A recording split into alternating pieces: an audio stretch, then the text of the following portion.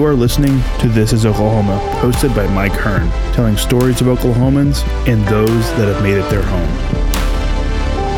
This podcast is made possible by the Made in Oklahoma program. Created for Oklahoma's entrepreneurs, the free-to-join program focuses on economic growth and development for the small businesses who grow, process, or manufacture a good within Oklahoma. Retail stores who sell Made in Oklahoma products can also benefit from their program. Above all, they encourage you to support and shop local wherever possible. Find them on Facebook and visit their website at www.madeinoklahoma.net to learn more. Well, mate, welcome to the podcast. I really appreciate you taking the time out to share some stories and tell us about the OKC Soda Company. But before we dive into the soda side of things, tell me a little bit about yourself and how you end up in Oklahoma City. Well, I came to Oklahoma City about 2010, and I basically got my first job at the arena bartending for the Thunder. So it was kind of cool. And immediately met this guy, and he worked for the Bricktown Brewery. And so he said, "Hey, would you like to come work for the Bricktown Brewery?" So I spent the last 10 years climbing the ladder downtown at the Bricktown Brewery. I went from a server to a bartender to a manager to assistant general manager. And then about 3 years ago, the company decided they wanted to make some soda, some like alcoholic soda that we could kind of brew like a beer, but sell like a soda. And my brewers, we did a lot of research, we did a lot of things. Then all of a sudden we were like, "Hey, let's start a soda company." And so with the blessing of our higher ups, we just decided to branch off and start our own. Yeah. So what brought you to Oklahoma City then, back in the day? Well, I grew up mainly in Dallas. I was born in Oklahoma. I was born in Tulsa, but I mainly grew up in Dallas area. And then I joined the Navy, spent 4 years in the service. And then I kind of wandered around for a couple of years. And then ironically, my mom had moved, her and her husband had moved to Oklahoma City, and they were like, "Hey, you should come down this way. We're developing some commercial property." So that's what brought me to Oklahoma. But no real reason. Yeah. So you said you were born in Tulsa and then kind of, I guess, moved and grew up in Dallas and then obviously came back. Correct. Nice. So, for everyone in the military and everyone, I'm sure everyone listening appreciates your service in the Navy. I'm sure that was a great time and travel and great experience and life experience in the Navy. Any cool places you visited? Yeah, the Navy was pretty sweet. I had no idea what I was doing. I just wanted to join the service because I really had nothing to do. And they sent me to Florida, Arizona, and Hawaii. And that's where I was stationed in Hawaii for like a year, like 3 years. So I couldn't have had a better, and it was during peacetime, during the Bill Clinton time. So like it was great. I mean, I basically just was in Hawaii for 3 years. So, but I did have a great time. It was good. The military is actually, I did my 4 years and decided to get out. Yeah. So you come back and you work at the Chesapeake, and then you're in and out of the brewing stuff. And I assume that the brewing has to be a passion of yours to be in that area, right? It is. I've grown up in the I've grown up in the craft beer world, and from the get-go here in Oklahoma, I've watched it go from only a handful of breweries to now we have 25, 30, few more in planning. And so I've always been in the brewing world, but that market gets flooded so quickly, and there's this big craft beer bubble that happened about 7 or 8 years ago, and it's still there. So we didn't really want to jump right into the craft brewing world. We decided to kind of step around it by making a soda company. And then hopefully in, 5-10 years from now, when the bubble is kind of burst and, you got the people that are sticking around and the people that are kind of go away, then we might decide to go start our own craft brewery. But for right now, we're gonna stick with soda, just because the market's everywhere for soda. You can, it's not just for beer drinkers. You got kids, you got millennials, you got adults, you got our seniors. That soda just appeals to everybody. So why limit your market to just craft beer drinkers? Yeah, definitely a smart move for sure. Is the process kind of the same? It is. I mean, the brewing in fact, it's quicker and easier. You know, soda, we brew it out of the exact same equipment, but we don't even have to, you know, there's no fermentation that takes place. So it's not like we have to put it in there and let it sit for 2.5, 3 weeks like beer. It's literally goes right into the mixing tank, and we heat it, we do its thing. It does it. We mix the sugar in there, and then we literally just stick it right into the bright tank and let it sit for not even a day, not even a day and a half, and then we're good. Yeah. So I guess how long have you been selling from that first day to now? How long has that been? It's only been about a year. In fact, not even. Like, we just launched right around the very end of 2019, and got a really good response. And so immediately started kind of pushing ourselves into the market just barely. And then, of course, we decided to get a retail location up in Chisholm Creek. We start to get into Homeland, and then the next thing I know, here comes the pandemic and kind of shut us down for a while. But we're still hanging on. We're still doing good, and we're hoping that we see a light at the end of the tunnel with this. We have some more production accounts, and not just selling our soda, but we white label sodas for other companies, and we make root beer and cream soda for Pops up in Arcadia. We do root beer for Weber's up in Tulsa, Weber's Old Fashioned Burger. So like, those are kind of keeping the lights on and keeping the bills paid for now. But we're hoping to do a large marketing push, hopefully at the very end of this year or the beginning of 2021, and really take OKC Soda Company and just blanket the state of Oklahoma and get everybody, on our side. So that's kind of where we're at right now. Yeah, because you mentioned, Pops. I think that when people think of soda, especially in Oklahoma City, that's kind of like the location that they go to, right? They go to drive out to Arcadia and they have that, and it's kind of an occasion. But it would be great to not have to drive out that far and go to other closer places, or like you mentioned, you have some white label stuff which definitely helps you keep the lights on, and those private label things that for the facility that you have and the ability that you have to make soda for companies like that. It's why wouldn't you do that, right? It makes total sense. Right. So. Yeah, and that's we made that conscious decision when the pandemic hit. We were like, okay, we have a canning line, we have a bottling line.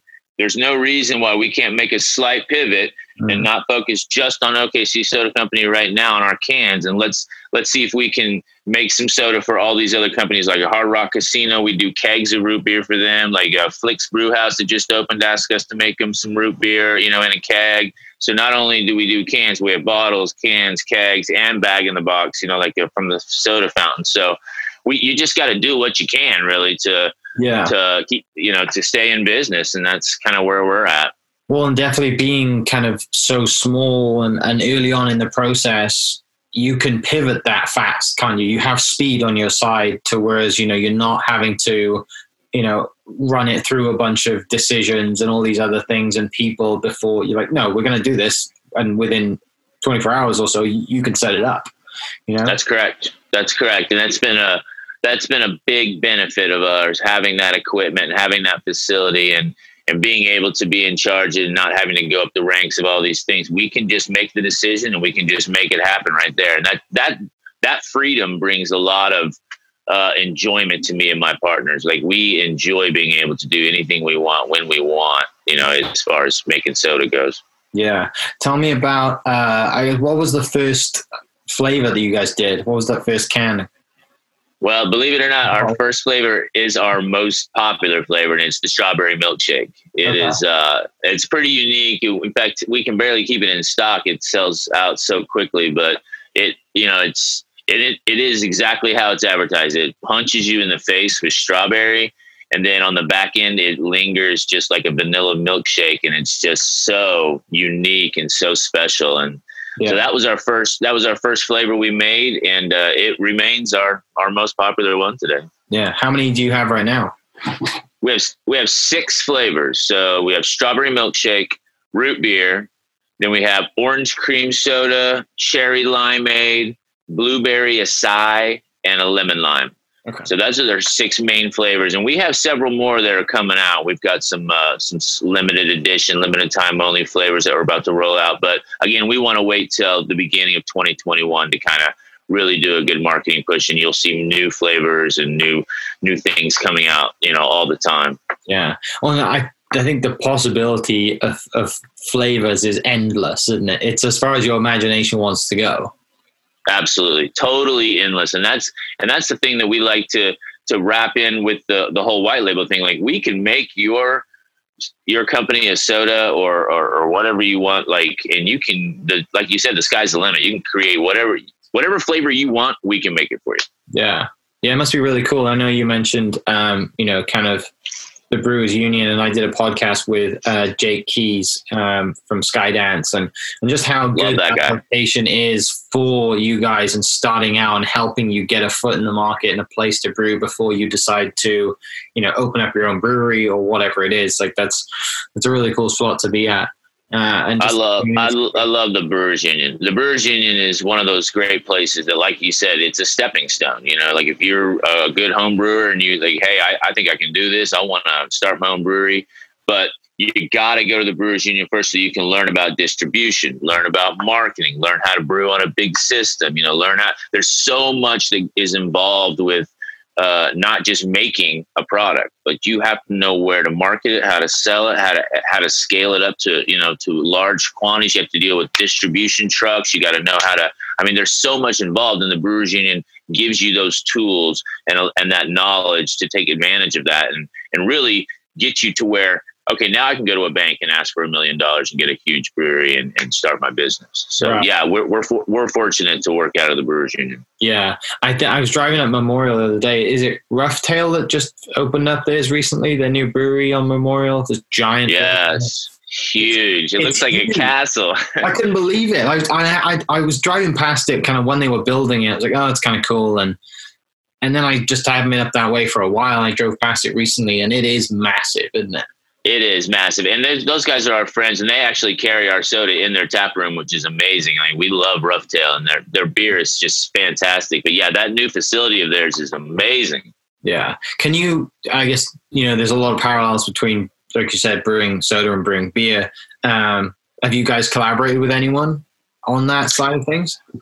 Not in the beer world. That's not yet. There's an Italian restaurant in Midwest City called Bad Nona's, and they're starting to get really popular, and they carry our soda, and apparently they make it into like an Italian cream soda, and everybody loves it. So we're literally in talks with them right now to do a collab soda for them. So it'd be like an OKC soda, Bad Nona, soda, Bad Nona's collab soda.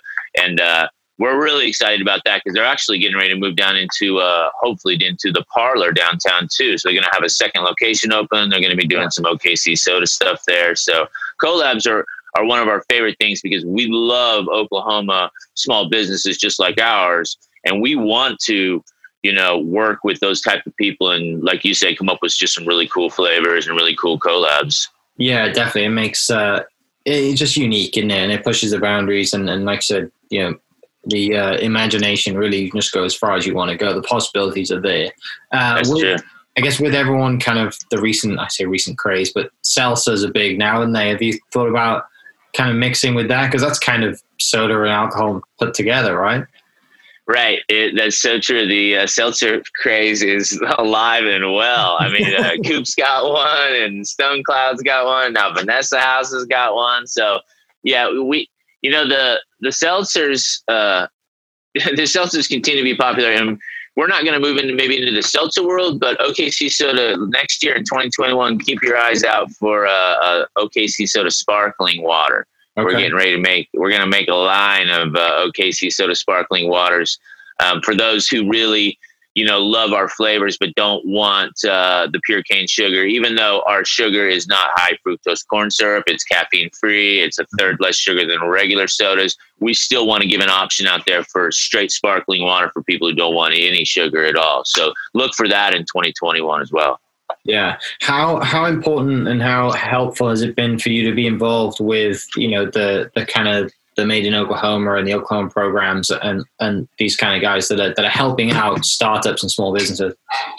I cannot stress enough how beneficial it is to work with organizations like Made in Oklahoma and Benny Keith, our local food service distributor. And like, these companies have opened so many doors for us, and being able to work with them.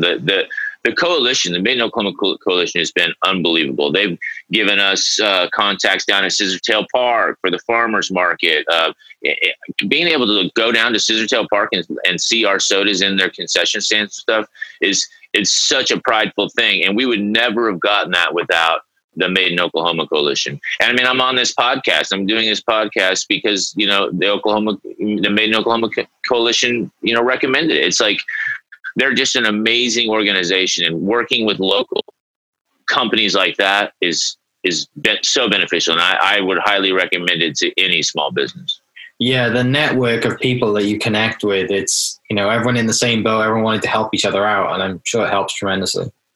Absolutely. Absolutely. Yeah. Well, you mentioned seeing your cans at, your soda in at Scissortail. What was it like seeing your product on the shelf for the first time?